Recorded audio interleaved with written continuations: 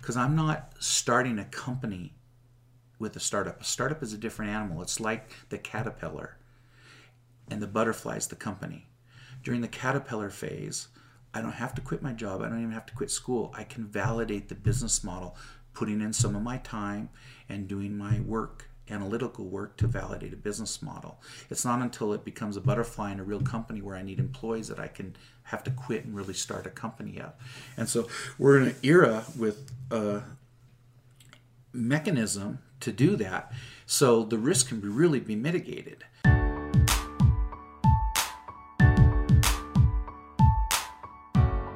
Welcome back to Walk Like Beggars. My name is Steven. My name is John. And today we're going to be interviewing John Richards. He's a serial entrepreneur, angel investor, and mentor. He started working with the Yellow Pages in the dot-com era, had a magnificent exit, and now has just become a serial entrepreneur and investor, making other people's dreams come true. Yeah, I personally know John. Fun story, he grew up in the neighborhood, or he moved into the neighborhood I grew up with.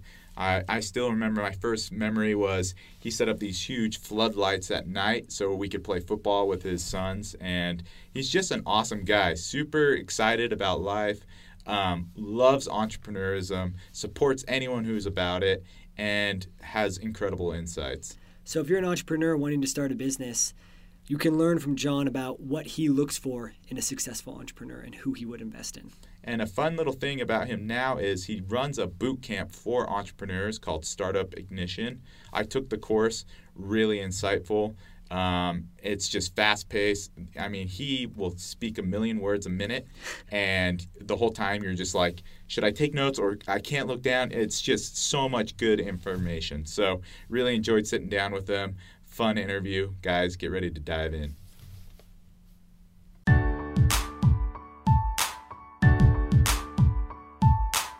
Well, I'm John Richards, and I consider myself an entrepreneur, an investor, a mentor, and an advisor in the entrepreneurial ecosystem. And so how I got started in entrepreneurship, I'll go back before that. I was always pre-med. As a high school student and as a college student, I thought I was going to be a doctor. So I was pre-med on my way. My major was chemistry, and which is probably the second hardest major on any college campus. Yeah. And after chemical engineering, which might be number one hardest. And so I was pursuing that all the way up until, and I was married in college, and then we had a stillborn child. So our first baby died at birth. And that was a very traumatic experience, and I was pre-med up until that point.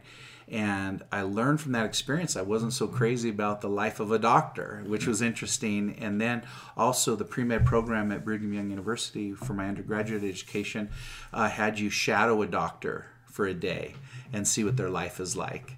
And literally, if they were at home or whatever, and you go and do that. And it was really fascinating. And I found out I wasn't crazy about when the surgeon cut into the person and blood came out. I didn't really like queasy. that. I didn't like that as much as... And also how the spouses of the doctors or surgeons were mowing the lawn and doing all this work. And it's just a different lifestyle than I had thought. So that's kind of a good tip for anybody. If you think you want to be something or do something, you should go shadow and watch what the life's really like so that you don't have this rosy picture of it. And so after those experiences which were late in my junior year, early senior year, I decided I didn't want to go to medical school, and I had to tell my wife a little bait and switch here. He thought I wanted to be a doctor, but I might not want to be. So my senior year at college, I then kind of fell back into my love for entrepreneurship and doing businesses. When I was growing up, I had all sorts of things I did, even from like age 5. I used to rent books out of my home to kids in the neighborhood for a nickel, like a paid-for library. I ran the Richards Basketball Association, which was a neighborhood association of boys, and I had more fun running it and collecting the dues and fees than being on a team and things like that. And I did a whole bunch of different things that were in that way through middle school, junior high type to high school age. And so in senior and college, I started doing the same thing and getting back to that and I snuck into a bunch of courses. So at BYU, I snuck into some 400 level finance classes. I even got in trouble a little bit for it. And I just loved what I was learning and seeing because I hadn't taken any of those type of classes because I was in chemistry and the science buildings. And so I really enjoyed that. So I left college, not going to medical school. I got accepted into a medical school, but I didn't go. And I decided to go into entrepreneurship. So went back to my home city of Seattle from where I was going to school in Utah and got into the Yellow Pages industry. And so that was a really ripe time. It was a big opportunity. In 1984, I graduated in 85. In 1984, the Bell system, the company started by Alexander Graham Bell called AT&T, American Telephone and Telegraph, which is very different than the company that uses that name today, was the actual mothership phone company. And by 1982, it became so big and powerful, the federal government decided to break it into 8 different companies to weaken it so competitors could get a chance. Mm-hmm. And by 84, it was broken into these different pieces. One of the pieces of the company was Yellow Pages, very lucrative industry, very high profit margins. And so I left school and went right into doing independent Yellow Pages, competing against the phone company Yellow Pages. So was this a business you jumped into that was already existing? Yeah, it was a small business that existed, very small in Seattle, had one little directory, or Yellow Pages as they were called, business directory. And I got involved and helped computerize it. It was in the dawn of the PC revolution too, so they did everything with manual typesetting and all sorts of things. So this was the dawn of the age. Aldus PageMaker was the first ever pagination, computerized pagination system invented in Seattle, actually by a company called Aldus, and it was called PageMaker. And so I helped computerize the making of ads and listings and different things like that, and databases to store the data. And I did that for about a year, because I had learned computers and some programming by being a chemistry major at BYU in the Pascal programming language and the basic programming languages. And so I did that, and then got very involved in that and decided to start my own directories and go for it, and went and got up to about 7 different directories, and then 15, and then over a number of years got up to about 44. It took about 8 years, and it was a very lucrative business, growing sometimes like 1 3-year period we grew 500%. It was but it was a ripe time. The phone company business had purposefully been weakened to allow competitors in, and so it was a great time to go into that business. And the entire industry was growing, what we call the competitive or independent Yellow Pages industry, and I became a real leader in it. After about 10-12 years, I was a leader, sitting on industry boards, often the new technology committee part of the boards, and there were a lot of new technologies coming into play. Audio text, which was audio information you could get by calling up on phones and getting information. And then in 1994, a young guy dressed in all black came into my business and said, "Hey, someday your Yellow Pages are going to be obsolete because there's a new thing coming called the internet." I go, "The internet? Wasn't that isn't that the university or science thing, you know?" Yeah. And he goes, "No, it's been commercialized now. There was a lawyer that ran an email ad campaign and got tons of business, and now people are seeing the commercial potential of this thing." This was in 1994. Wow. And so in January 95, I launched the first ever online Yellow Pages. Nice. So you listened to the man in black. Yeah. Who was that? And to this day, he just came in and taught me about the internet that's coming, and we didn't do business together, but I did do Yellow Pages online. And so I put up my own Yellow Pages online, and then that was in January 95, and showed it off at a Bill Gates sponsored trade show at the Westin Hotel in Seattle. And I got so much attention from that I decided to make it a real business, and took it offline for a few months and figured out a real business model, and decided not just to put my Yellow Pages directory and information online, but to also get other publishers like me around the country to go through my one portal. portal, my one site. And so instead of just calling it mycompany.com, I was saying let's call it Yellow Pages on the Internet, and have a common portal where we could all sell our print ads and then upgrade them to also include online ads, and we'll do it all through the common thing. And I ended up getting lots of people to sign up, and got about 40 different publishers to sign up. And then a bunch of big companies started sniffing around what I was doing, including Microsoft in my backyard. But there were several of the Bell companies like US West, Ameritech, Southwestern Bell, Bell South, that were interested in what I was doing. But I talked a lot to Microsoft, spent about 10 months with them. And I thought they were maybe going to buy me and get involved in this. And then as I was doing that, 3 guys from Microsoft that were leaving Microsoft said, we've been getting reports of your meetings. We like what you're doing. We were going to do white pages on the internet, but we think Yellow Pages is better, not just listing people, but the business side of it. So we're leaving Microsoft. Join up with us and let's do this. And so I did that. I merged in with them. And 3 guys from Microsoft, more tech-oriented than I was, and they formed the company InfoSpace. 30 days into InfoSpace, I merged my effort in with them, and we got InfoSpace, the company InfoSpace, off the ground. I sold off my print company because it was a great time to sell, because it was now such an industry established for the last 10 years, and it was a good time to sell, so I sold the print company, and we launched the online company and just took off as InfoSpace. 2 years later, after doing like 4,000 partnership deals, we went public in December of '98. So last month it was the 20th anniversary of our initial public offering. So we grew from 4 people, remember being in the office with less than 10 people starting off and everything, and then it got to about 1,500 people. So that was that experience, and that was the .com era, and everything good, bad, and ugly about the .com era happened from 96, when I merged in the effort, was right before right before Netscape renamed themselves from the Mosaic browser to the Navigator browser, and the whole internet boom take off, probably before you 2 guys were even 10 years old or less or whatever. Only 5 years old. And so that was that era, and it was a crazy wild time, and it was really fascinating. And the company was all successful, never had any debt, got to about $500 million in revenue. It still exists today as a company called Blue Cora, but I left there in 2001 and retired. And so that 6 months into that, BYU, Brigham Young University, my alma mater, called me up and said, hey, if you're not going to do anything, how would you like to teach? And I said, well, I don't have a PhD. And they said, no, you can teach. You've spoken here, and we've gotten high ratings from speaking. We think you'd be a good teacher. And so I moved my family down from Seattle. And that's when you met my kids.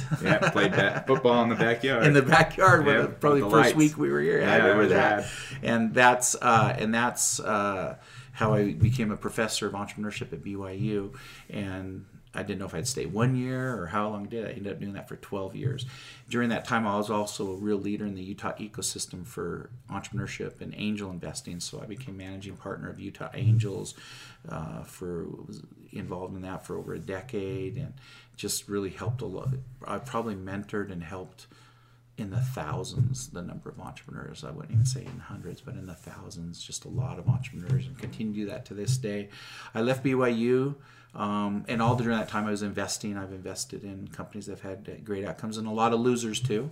But like Omniture was a good one, a company that eventually was called Allegiance, that went and became Merit CX, which we have now here, and just a lot of companies, Ancestry, and different things that I've been an investor in. And so with that, I left there in 2013. I helped Provo sell its fiber network to Google, and then Google turned around and offered me to head it up in Utah. And I said, well, that's interesting. Maybe I'll do that. And so I left BYU to do that for a couple of years, and it was real fun. And Google Fiber had a great success its first year here in Provo.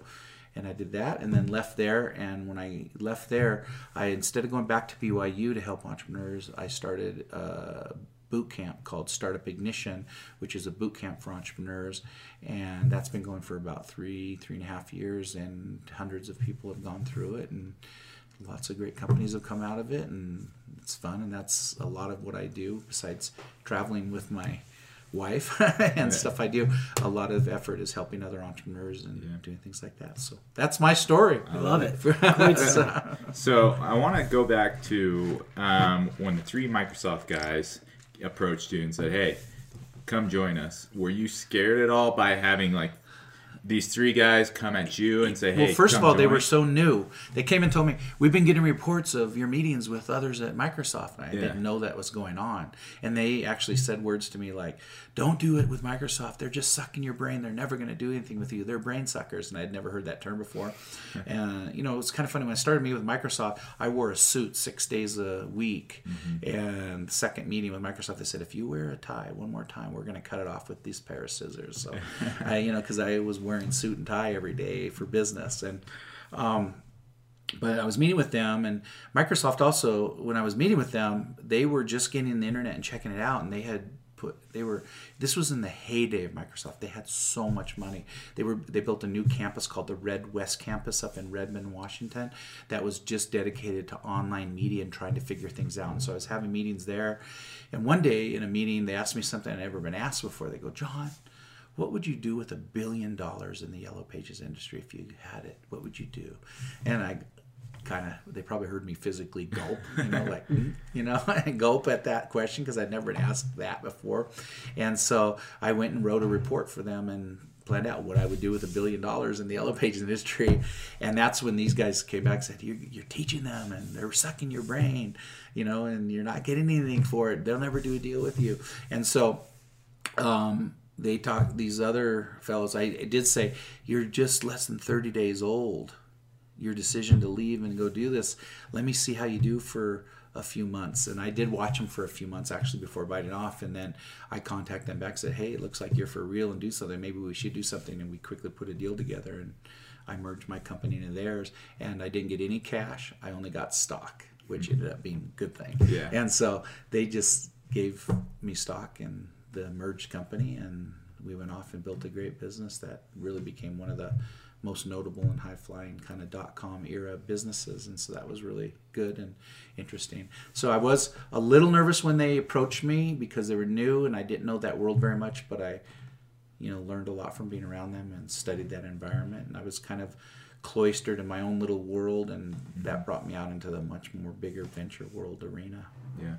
So after this man in black, mysterious man in black comes in, he talks to you about the internet, and then you said you started putting your Yellow Pages on the internet, and you went to the trade show. The trade show where it was called Online Advantage, sponsored by Bill Gates himself. Awesome. So what did you mean by did you put your Yellow Pages on the internet? Were you typing it in, or? So it was kind of interesting. When I was in the Yellow Pages industry, I had my own computer system that I did a lot of the programming for to manage my database of businesses and records of the businesses. And so I always thought when I was sitting in my office, let's say early 90s, and I had a state-of-the-art mini computer system with Weiss terminals connected to them. These may not have any meaning to you, but older people that listen to this will know what I'm talking about. And I could turn around at my desk and look up a business by address or name and instantly find it and get all the information on that business, because that was my internal systems for a Yellow Pages company, right? And I never went to the paper directory to look up business because I had this computer system. Yeah. And so when that fellow walked in and told me what was coming with the internet, I started thinking to myself, wait a minute, all the other technology attempts to get rid of paper and ink have failed. But this one, if there's ever persistent online ability to search a database like I do at my desk, and I have a device that's not wired and is connected, and that's the vision that was kind of seen. Said, if there's a high-speed wireless connected device someday, that's going to wipe out the Yellow Pages industry. I'll ask you two, when was the last time you used a Yellow Pages directory? I haven't even seen one. Yeah. It was a doorstop back in college. Back then, in 1994, when I heard this, it was a $25 billion industry. Man. Wow. So when I saw this, I saw the vision, oh man, this is going to be big. And so that's why I decided to sell my print company at the top of the value of print companies and get into this burgeoning new internet device. So when it went up, the first version was the database of businesses through a graphical user interface website was available to search businesses and find them and look them up. Wow. Yeah, and that was a new thing to be able to do. That was never, the ability to do that. Now the consumer could have what a person in the industry was able to do at his desk with a mini computer system, which is interesting. So and then that was just putting my company's information up online. The next version of what I did when I said I got those other partners was I took a nationwide database of business listings and allowed these 40 partners I signed up to sell advertising into it to have what we called enhanced listings and have display type banner ads. This was at the beginning of the dawn of online advertising. So exciting, yeah. Yeah. When was the .com crash? When was that? 2000, March of 2000 started. I know the exact date, March 14th, 2000. That's crazy. So you start teaching at BYU. What did you teach? Did you do like lecture series, or was there any specific classes? Yeah, so when I first joined, it was interesting. I came down to help the Entrepreneurship Center, but also the e-Business Center. They were separated in those days. They're merged now. They merged about 2009-ish or so, or 2010-ish. But the e-Business Center had just been formed by a donation from Kevin Rollins, who was the CEO of Dell Computer with Michael Dell, and he was an Orem High School graduate. Wow. And Kevin Rollins became CEO of Dell, worked in the exact same physical office. They shared the same physical office for many years at Dell. And Kevin Rollins had donated $5 million to form an e-Business Center at BYU. And so the director wanted me to help him become the non-academic director of the center. And I came down to help him. And 2 months into it, he was diagnosed with brain cancer. So I had to take over a lot of things that I brand new at BYU and doing. And 2 months into it, the day after Christmas, when he got diagnosed, he had surgery the next day and he never came back to work. And so I took over a lot of things. So I took over that center. I taught a couple of his classes, which were, I did for about a year or two, management consulting classes, and then I helped with lecture series, the entrepreneurship and the e-business lecture series, and did a number of things like that. I jumped right into it fast speed. Wow, man. And doing that, which was fun. So, and everything was about helping students and being around the students and helping them. Out of all your activities at BYU, which one did you enjoy developing or working on the most? Oh, there's so many. I mean, one of the things even though I'm not at BYU anymore, that I still help with because they have me help them on things still. There was so many. When you say this, we developed classes. I guess if I had to really, of all the many, many things I did, I'm really proud that I got a entry-level entrepreneurship class started. There's a lot of politics at university on classes and starting new classes and all that. And I kind of did an entrepreneurial end around on the system to get this going, because entrepreneurship kind of got the short end of the stick in terms of prominence in the courses and placement of attracting freshmen and sophomore students to learn about things. And so I went in and said, I want to start a new class. And I called it Business Management 170. So it was the very first business management listed class. Introduction to Entrepreneurship. First semester I did it, 295 people signed up. And I went out to the Brigham Square and brought a Ferrari and a Lamborghini and parked them out there. Oh my gosh. And got people to attract, said, hey, you want one of these? Become an entrepreneur. Awesome. And so then 295 people signed up, and that class has been going on ever since. And and it's that big and successful. When I left, Nick Greer, who's a very noted entrepreneur, that's who I took it from. Yeah, he took over that class. That was my class I started. No way. Yeah, and now it's listed as Business Management 101, I heard, so it's going to get... And that was really important because a lot of problems at BYU were that people in their senior year would come up, so, why didn't anybody tell me about entrepreneurship and that I could learn and have this experience? And I just found out about it when I'm a senior, when I'm way into my education. I've committed to become an accountant and all this, and I hate accounting. I wish I would have known about this beforehand and all that. And so I saw a need to bring and introduce these concepts. Before that, the first time anybody at BYU would hear about it would be late in their junior year.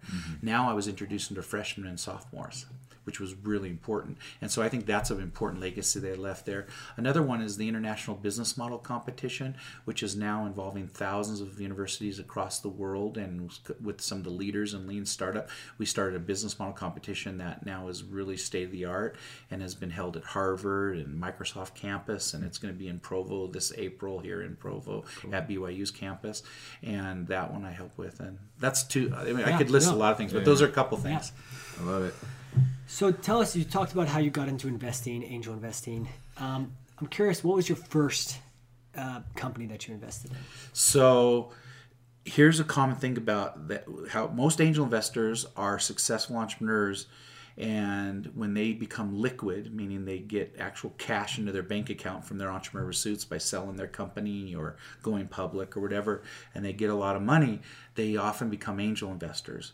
And it's a very dangerous time, actually. The first year, this is very well known in the industry, the first year after becoming a successful entrepreneur, you'll lose a lot of money as an angel investor. And I did it. And everybody, I know several prominent people around Utah County. I guess I won't name names, but somebody very successful. I know one guy that lost $10 million his first year. Wow! Because he didn't know what he was doing as an angel investor. You just have to. Yeah. Well, being a good mistake. Being a good entrepreneur does not mean you're going to be a good angel investor. Yeah. But that's not readily apparent your first year out of being a successful Do you think entrepreneur. it's because you're just riding this high? I just became liquid. I've got all this cash. And I must be smart and I must know what I'm doing. Angel investing takes a lot of discipline and understanding of how to do it well. And we all do that. So my first one I put in $500,000 into one company and never got a penny back. And that was a mistake to do early stage that much money into one company. It's much smarter way. You're not asking me how to angel invest, but I could tell you my philosophy behind that. But and I did another one in a food related company, and that didn't do well. My first year investments, none of them did really well. My second year investments, I got a little smarter. They did well. And my best angel investment ever is Omniture. And I flew down from Seattle, met the two founders on Center Street in Provo in a dingy second floor office, and wrote them a check, and that was a good move. So you say you got smarter in your second year. Is that just like analyzing the entrepreneurial team or their personality? Yeah, what do you look like? What's your numbers? Well, it's not just even on the individual investment. It's more of the angel investing strategy. So that is important. The team and doing your due diligence and understanding the industry and the business it's in, whether they've got a validated business model. Lean Startup has really helped with understanding good businesses. But it's backing up to answer your question is on the strategy of angel investing. For instance, if I had $500,000 to invest in venture, I don't go take $250,000 and put it into 2 startups. That's the sure way to lose your money. What you should do is take $250,000, put $25,000 into 10 different startups that you think are the best you can find. And over the next year, I'm going to invest in 10 companies at $25,000 a piece, and choose the 10 best I think. It's likely 8 of those are going to fail. So what you do is when the companies that are the 2 ones that are succeeding the best and are doing the best, and they need to raise their next round of investment, you take the second $250,000, put $125,000 each of the top 2. That's a much better way. Angel investing is much better to invest a little bit in a lot of them, and then the ones that take off and do well, you double and triple down. Yeah. Makes sense. It's almost like March Madness bracketology. You have you invest a little bit in each, and the next round you just bigger and bigger pie. Arguably the best angel investor in the entire state of Utah is a man named Scott Frazier. He's a genius at this, and he's had a great career of doing that. I think by the time Omniture went public, he had doubled and tripled down so much and bought other people's stock that didn't think the company was going to make it. And he said he invested a little bit, and then he kept buying more and more. And by the time it went public, I think he had 3 million shares. Wow, my goodness. So are there any obvious red flags? Let's say, let's say you go and you get pitched like 10 different business ideas. Are there any red flags with companies, with entrepreneurs that you see that would kind of hold you back? Tons of red flags. I guess the innumerable ones. Yeah. The number one is premature scaling. So you ask them if they've figured out their business model, and there's ways to do that. You ask them business model development research have they done? Have they figured out how to create, capture, and deliver value in the marketplace in a consistent way? Or are they still hypothesizing and guessing at that, and they don't know how to do that? And then you say, well, what other activity are you doing? So if you see them, they've hired salespeople, they've done a lot of marketing collateral, they've rented office space that's expensive, they've bought 2 monitors for every person in the company at their desk, and they haven't even figured out their business model yet. That's called premature scaling, and that's a sure sign of problem, real problem. So that's, you can just see that. So what you really want to see, the absolute opposite of that, is somebody seeking money that bootstrapped for a long time, has a handful of customers, and the last 6 months they've had consistent growth in revenue and consistent growth in customer counts, and now they need the money to grow. That's the best investments, right? So investing in premature scaling companies is a sure way to lose your money. So, and there's lots of signs of premature scaling. A lot of the research shows that 3/4 of all companies fail because of premature scaling, even if they have a good idea. Because they start doing things before they figured out the business model, and that burns their capital. And then they run out of capital, and they never get to really... It's like stringing your violins. It's like stringing your violin constantly and never playing music. Yeah. So let's talk about this, like nailing the business model for a second. So a lot of our listeners, I'm sure, I mean, there's the term watchpreneur and entrepreneur, right? So how does someone make that jump from, hey, I'm a watchpreneur, or I'm just dreaming of an idea, and an entrepreneur, in terms of, okay, I have an idea, I think this is cool. Like, how do I go make a valuable business model out of that? Okay, well, first of all, this is the beautiful thing about the last 10 years in entrepreneurship. About 10 years ago, Steve Blank, a noted entrepreneur that made about $500 million with his company and then became an adjunct professor at Stanford and Berkeley, went to Stanford and Berkeley, in his first semester found out that the professors there were teaching entrepreneurship wrong and backwards. And he declared that in a book called 4 Steps to the Epiphany. That was a very poorly written book in terms of authorship, but it was a very important book in terms of content. It condemned the last 100 years of entrepreneurial teaching at universities in the United States and the practice and theory of entrepreneurship in the United States and how it was being done. The real entrepreneurs that figured out organically on their own how to do it right, we had never codified the system properly. So Steve Blank led to the codification of lean startup, which was actually how you approach things in a lean way, using, like agile development in computers and agile systems in business. We say, well, for startups, we got to have agile systems, and that's what lean startup is. And it's a replicable process to create a startup. It doesn't change the failure rate of humans. Humans are still going to fail in their ideas at the same rate. They're going to come up with ideas, and they're all going to fail at still a high rate. But what lean startup does is forces the failure to be fast and upfront where it's cheap, not elongated down the road when lots of capital's been invested, lots of time, and you find out it's a failure. You find out about the failure fast. So the first thing I would tell somebody is you've got to read the now codification of lean startup, and the best book is The Startup Owner's Manual by Steve Blank and Bob Dorff. That's a masterpiece book that I've asked hundreds of people to read just when I meet with them for lunch or breakfast. About half the people read it and they say, this changed my life. The other half don't read it and try to pretend they read it and meet with me, and they don't really read it. It's interesting. A $30 book, $9 on Audible, sometimes even cheaper, on a special deal on Amazon. And that book, you read that book, it saves the first 10 hours I would need to have one-on-one mentoring with you. Really? And then you will understand the process of what you need to do in order to hypothesize your business model and then go test it in a scientific process until you eventually arrive at the business model that will work. And it's an iterative process. Should I pause and tell her not to walk in those high heels? I don't want to. You have to edit this. Yeah, we can Sorry. No, it's fine. We're gonna go back and edit a bunch. Yeah. Go ahead. All right, we're back. Sorry about that. No, it's totally fine. I just could hear her heels. I didn't want them on the background. No, that was good. But does that make sense? Yeah. Okay, so you want me to keep going a little bit? Or is that? But Startup Ignition, reading that book. That book. And then get mentors and people around you and investors that understand lean startup, because they will force you to break the rules of lean startup.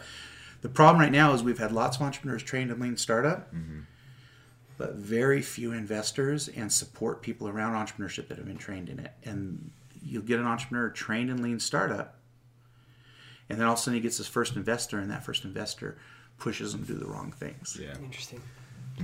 So I have a question for you. So when you're starting a business, a lot of times people run into roadblocks, and you're supposed to take risks as an entrepreneur. It's kind of the name of the game, right? You need to be able to take risks. But when would you say is a sign that the roadblocks are too high, that the risks are too much?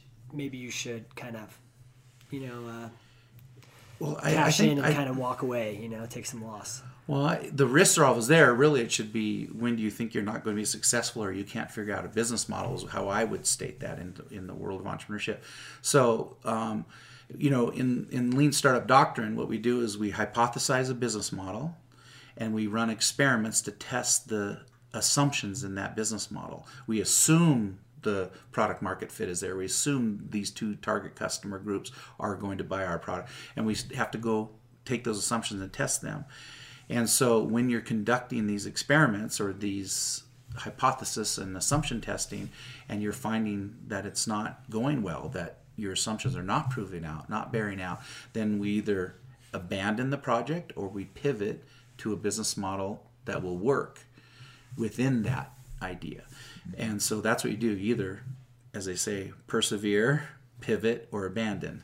And so, and that's what you need to do. So it's really not about, entrepreneurship's risky, generally speaking, but you can really mitigate the risk by making failure fast and cheap up front, as opposed to expensive. The worst thing you can do, the average successful business pivots 2.5 major times to completely different business models than what they thought at the beginning. So if you take your first hypothesis for a business model and don't do assumption testing and raise capital and try to force that round peg into the square hole for the next 2 years of your life, and at the end of the 2 years it all fails, and you spent 2 years of your life and took a lot less no pay situation, spend investor capital or friends and family money, that's a very expensive way to do entrepreneurship. In Lean Startup, in the first 2 months we would figure out it's a failure and we need to pivot to a new business model or even abandon the project with very little time and money spent, relatively speaking. That's how you would decide to move on, by pivoting or abandoning and doing something else. Mm-hmm. Makes sense. Yeah. So when meeting with potential companies or people who are hoping to start something, what traits do you look for in a founding team, or what does a founding team look like that you're like, that's solid? Or like, what things do you just look for in terms of just founding teams or founding individuals? So it's kind of interesting when you say that. It's the great holy grail of analytics and angel investing would be give a test to somebody and it comes back and says, this is going to be a great entrepreneur. Yeah. That would be fantastic. There's actually an effort trying to do that. There's an academic effort trying to do that, where they literally take a person's name and their startup company and then go out into social media and the internet and actually try to assess on a 0 to 100 scale how likely that will be as a good venture investment. Wow. It's really interesting. I've actually tested with a number of Utah companies, and I'm working with the academic that's working on that. And probably about 20 tested companies, only 2 came up with a score of 90 or above, which 90 or above is where a VC should invest in it. Really? Yeah, 18 out of 20 didn't. What were those 2 companies? I probably shouldn't say right now, Okay. just because I don't know if I'm at liberty to say in the system. Yeah. But if you want to check out the system, it's Angel, AINGEL is the name of it, and you can probably Google that term and find the website for it. It's very fascinating. But it's kind of an interesting.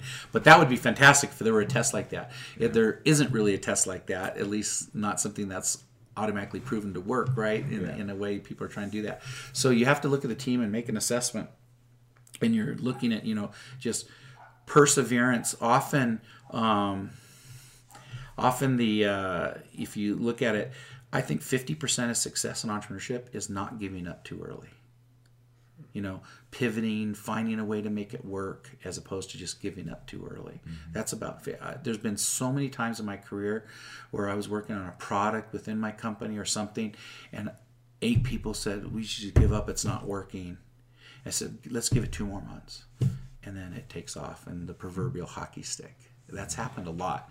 It's if you stay with something, it seems like society or the vertical culture you're in starts realizing, these guys are for real. They're in the game. They're still staying there. Maybe we'll try them now. It looks like they figured something out. And then they sign up as a customer, and things start taking off. I like that. So anyway, but back to the team question. So perseverance is there.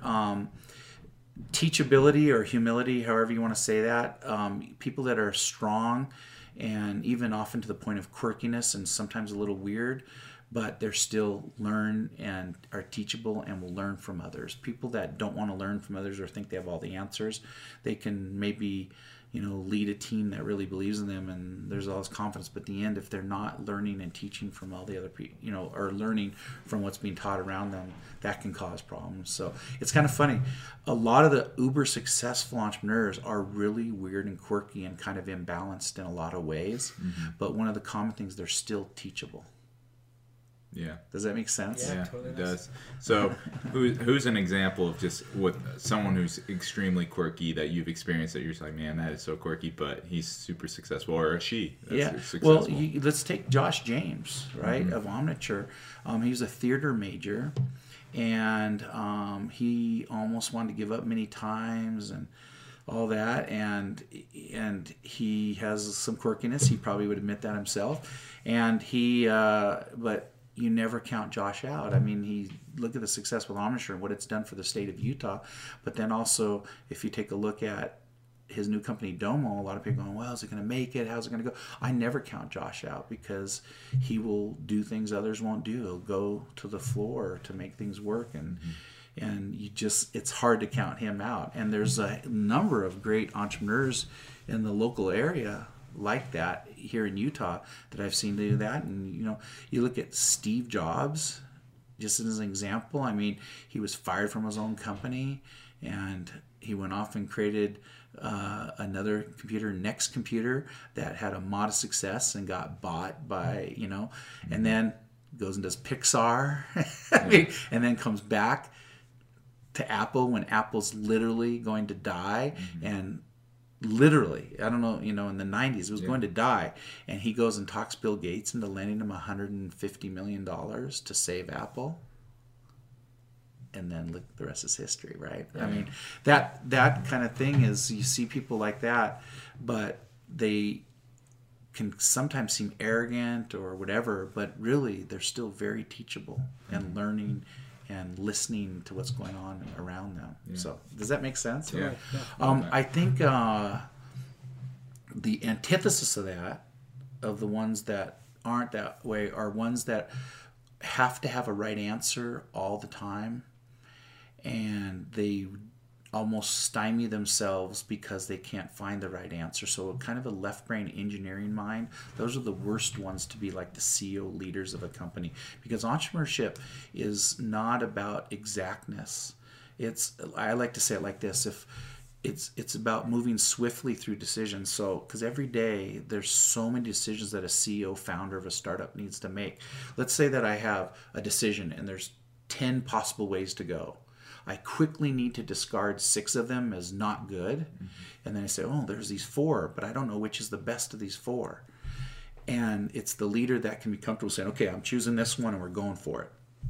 The actual move of choosing one of those 4, even if a year later you could look back and prove that you chose number 4 out of 4 of those, you're still farther ahead and advance your cause and become more successful because you made the decision and did something, as opposed to taking so much time to get to the exact right answer. Does that make sense? Yeah, it's just moving forward. Yeah. What are your thoughts on getting an MBA for people who want to be entrepreneurs? That's an interesting question. Yeah. This is a loaded question because of my colleagues in the university world, but you've asked, so I'm going to answer it. In my entire 12 years at BYU, I saw tens or scores of companies created by undergraduate students that achieve 10 million more revenue or exits for 10 million or more, creating multimillionaires all over the place. Matter of fact, every undergraduate class I taught at the 400 level, within 5 years, out of about 30 students, would have 1 to 4 multimillionaires. I tracked it. I taught MBA. Pardon? I should have taken that class. And I taught 2 MBA classes. Same course material. The MBAs were more intelligent on average, did better work, better presentation skills, better ideas. Didn't launch any of them. They all went and took their corporate jobs. The ones that were started in my entire 12 years at BYU by MBA students never really made it past a year of life, and I can't think of one that made it to success. It's crazy. Wow. And they don't like me saying that very often because entrepreneurship program and MBA's got a great program and they teach a lot of stuff there.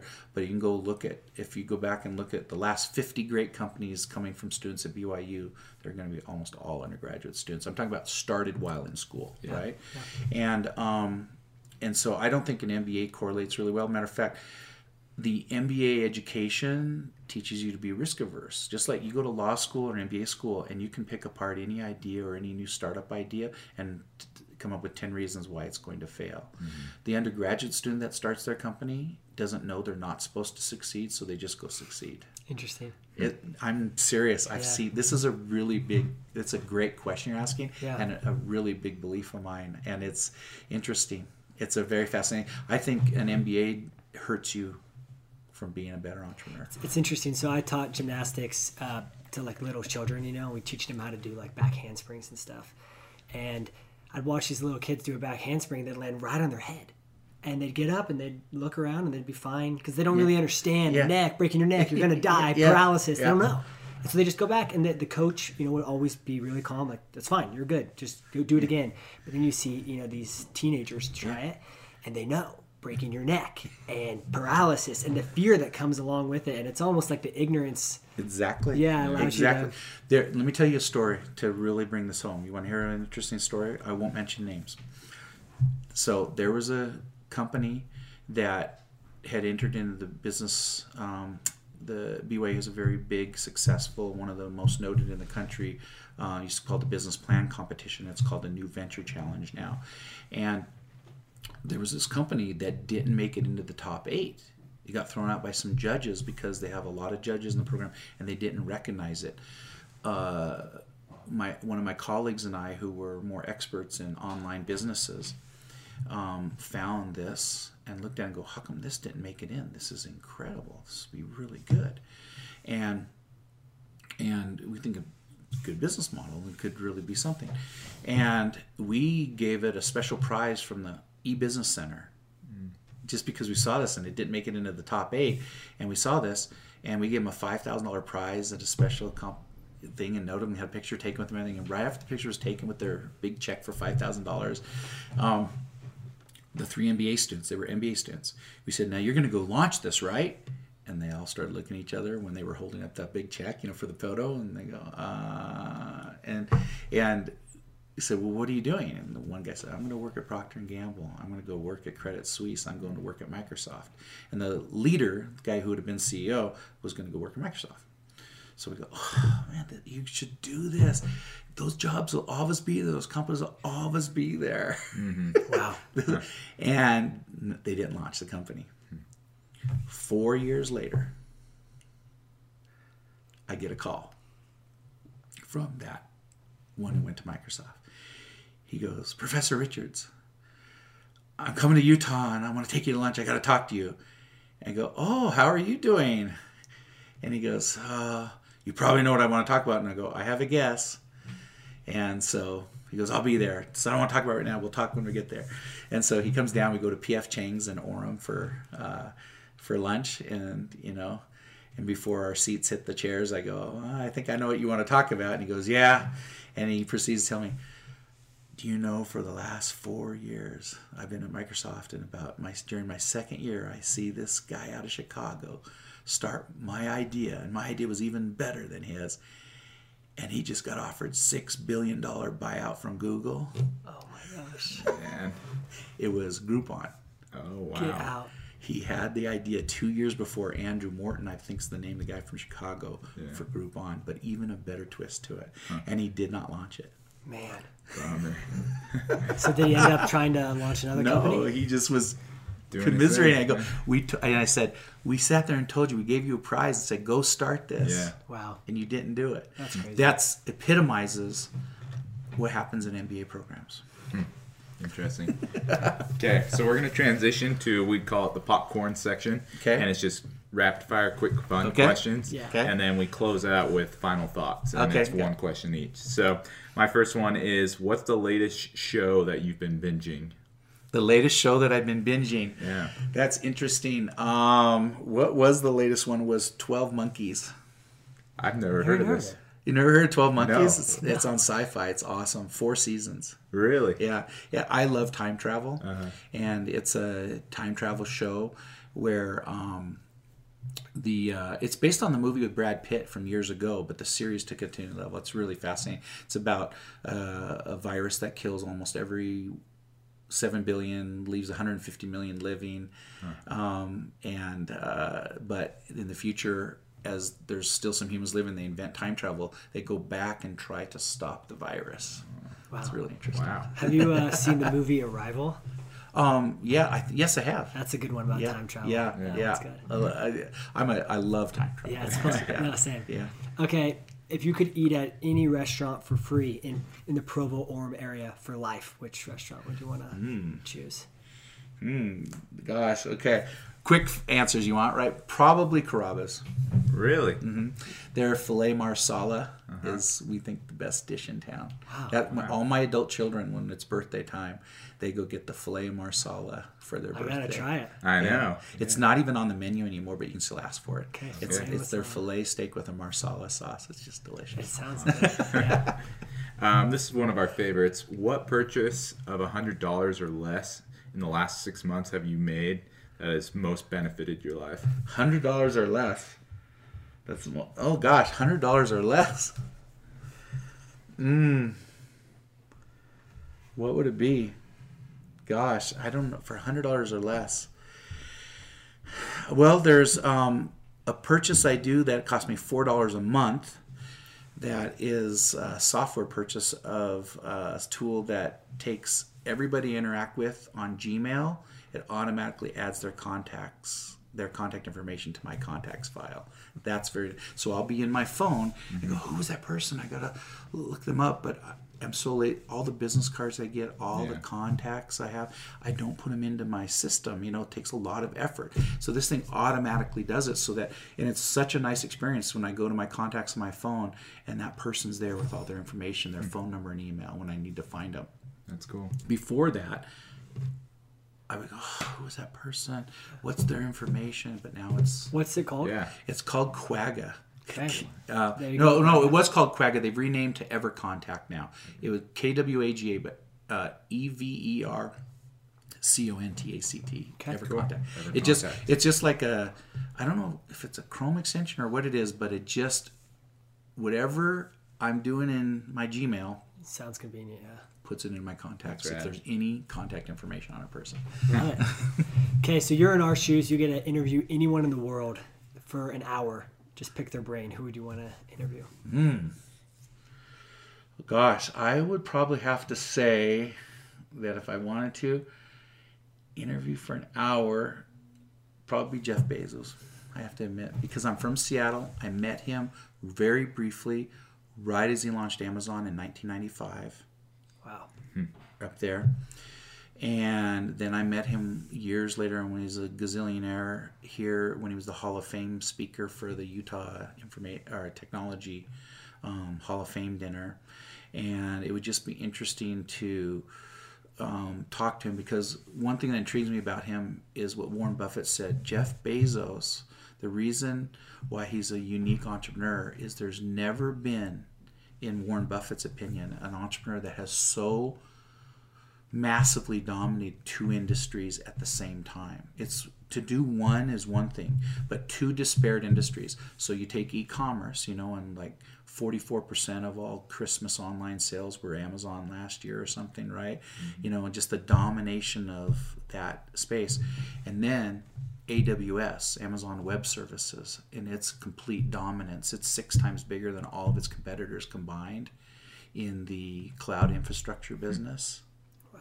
And he dominates both of those simultaneously. That's a really rare and hard achievement for an individual or a company to do. I mean, it's so dominant. Yeah. And so it'd be fun just to... Totally. Yeah. And, it's interesting. Yeah. I love it.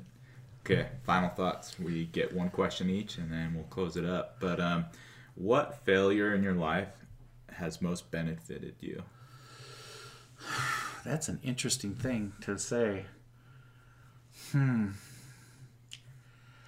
I would have to say that when I was in the print Yellow Page business, I faced an attack from a competitor, US West, the Bell Company, one of the baby bells that broke off from AT&T and became the 14-state dominant player in Utah as well as Washington. It was called US West. I don't know if you two have heard of that or not, but it's a huge company. And it was competing against me in Seattle and Portland. And it was interesting.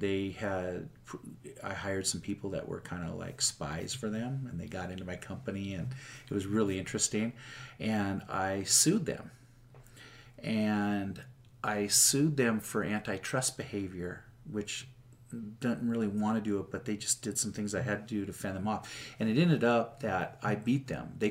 What happened was these people that took a job with me, they left and started up an exact duplicate company of mine, a second fighting brand for the big company to fight against me. So they learned everything I was doing.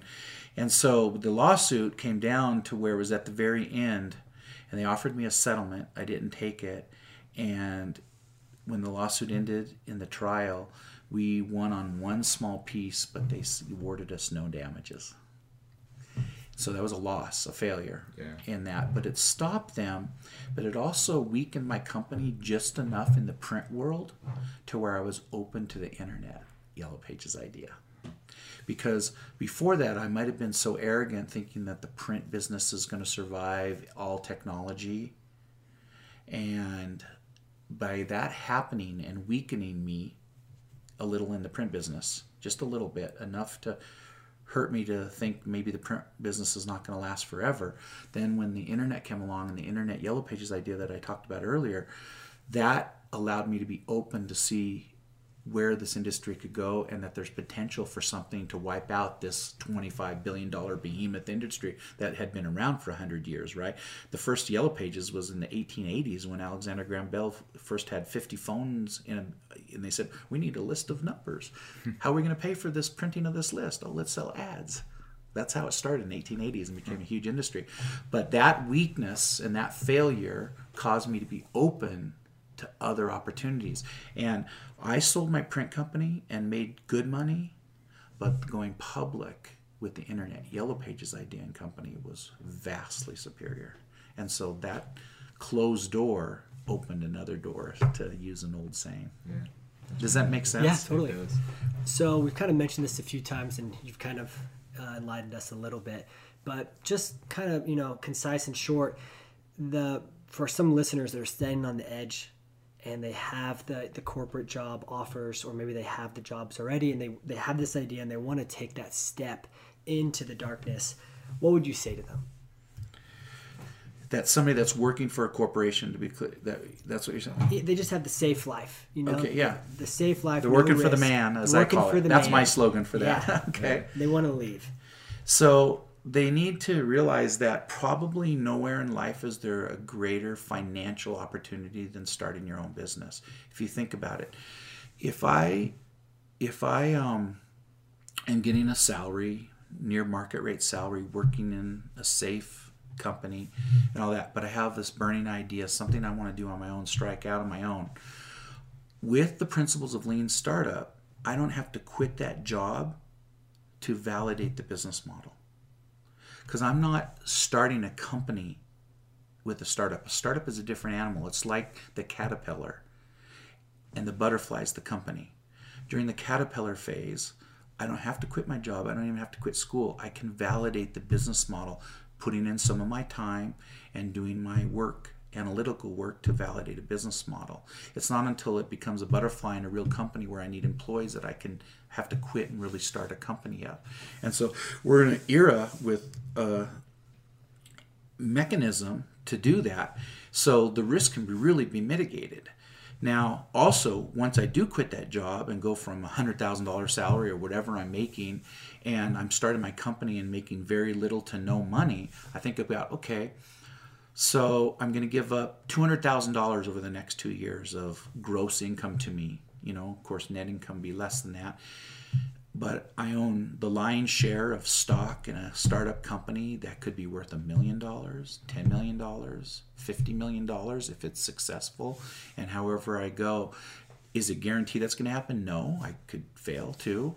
But where can I trade that small amount of money for that 1 to 2 years that I take a run at a company and have such an incredible exit potential and upside? There's very few places. I can invest in real estate, but it takes me 20, 30 years to amass what I could in a company. I start a company, think about this. I start a company, I get friends and family to invest in it and give me $100,000 and they get 10% of the company. Well, that's already created an asset then that for me is worth $900,000 because I own the other 90%. Right? Now it's on paper. It's not real money yet that I can spend to buy houses and cars, but it's a real asset. And then I keep going down my venture path and raise money and capital, and I get customers, and all of a sudden my company's worth $2, $3, $4, $5 million. And it's on paper. It's not liquid yet. I can't sell the stock to anybody, but someday I'll sell the company and do that. So and by the third year, I'm paying myself a salary, and I'm just saying it's. You know, and that's true even if you go take a job in an entrepreneurial startup company. If I trade in my $100,000 job for a $50,000 job with a hot startup, I'm the number 5 guy, not the founder. You know, there's 3 founders and I'm the second employee they hire, and I take a low salary of $50,000 when I could earn $100,000 at a big company. I'm giving up $50,000 for a year, but if they gave me stock options worth 1.5% of the company to do that, and the company becomes worth $100 million, yeah. I just made $1 million or $1.5 million trading $50,000 for it. That's a really good ROI if you think about it in just those terms. Yeah. So that's what I say to people. I sit them down. I have a lot of conversations where I help entrepreneurs talk top talent into joining their company because they don't understand it that way a lot of times. And their spouses, it's a very big problem where spouses do not get how, you know, also in today's environment, large companies, your only guarantee is that, you know, you have 2 weeks of a job in front of you. You have no idea when a 2-week notice is going to come and you're not there anymore, right? Yeah. Or the company could fail. Yeah. And then it also boils down to lifestyle choice too. Let me end on this note, and I know you're going to maybe ask me some questions, but on that question, this is a very common thing I say. How do you know when you should quit your job and go do it? How do you know when you should take the risk or take this lifestyle change and do it? It's the person who says, John, I cannot not do this. I cannot not do this. And one person who said that to me, I remember, is Adam Edmonds, the founder of Silent Whistle, that became Allegiance Technology, that became Merit CX here locally. You've heard of that company. So Adam was 1 week away as a Master's of Accounting student, taking a sweetheart job at the city and the company wanted with KPMG. And 1 week beforehand, he had a 3 Series BMW, had made a down payment on a house as a master's student. He'd been really smart and good, was about to get a great paying job and all that. And he went and told his wife 1 week before the job started. He had graduated 2.5 months earlier. The job was starting. And he told his wife, we're selling the car, we're selling the house, and we're going back to a 1-bedroom apartment because I can't not start this company. It's in me. I have this idea. It's got to come out of me. And he did it. Stressful for his wife. My wife and I went to with Hannah's dinner when it was stressful and stuff like that. But now Adam's Adam was successful, sold that company, all that, and then he helped the 2 BYU students at Podium. He's the president of Podium now. Wow. So does that make sense? Yeah, love it. Yeah, I think that's the perfect way to end right there. Yeah. So really do appreciate you. Thanks sitting so down with much. us. Thank you. This is just really valuable. We loved it.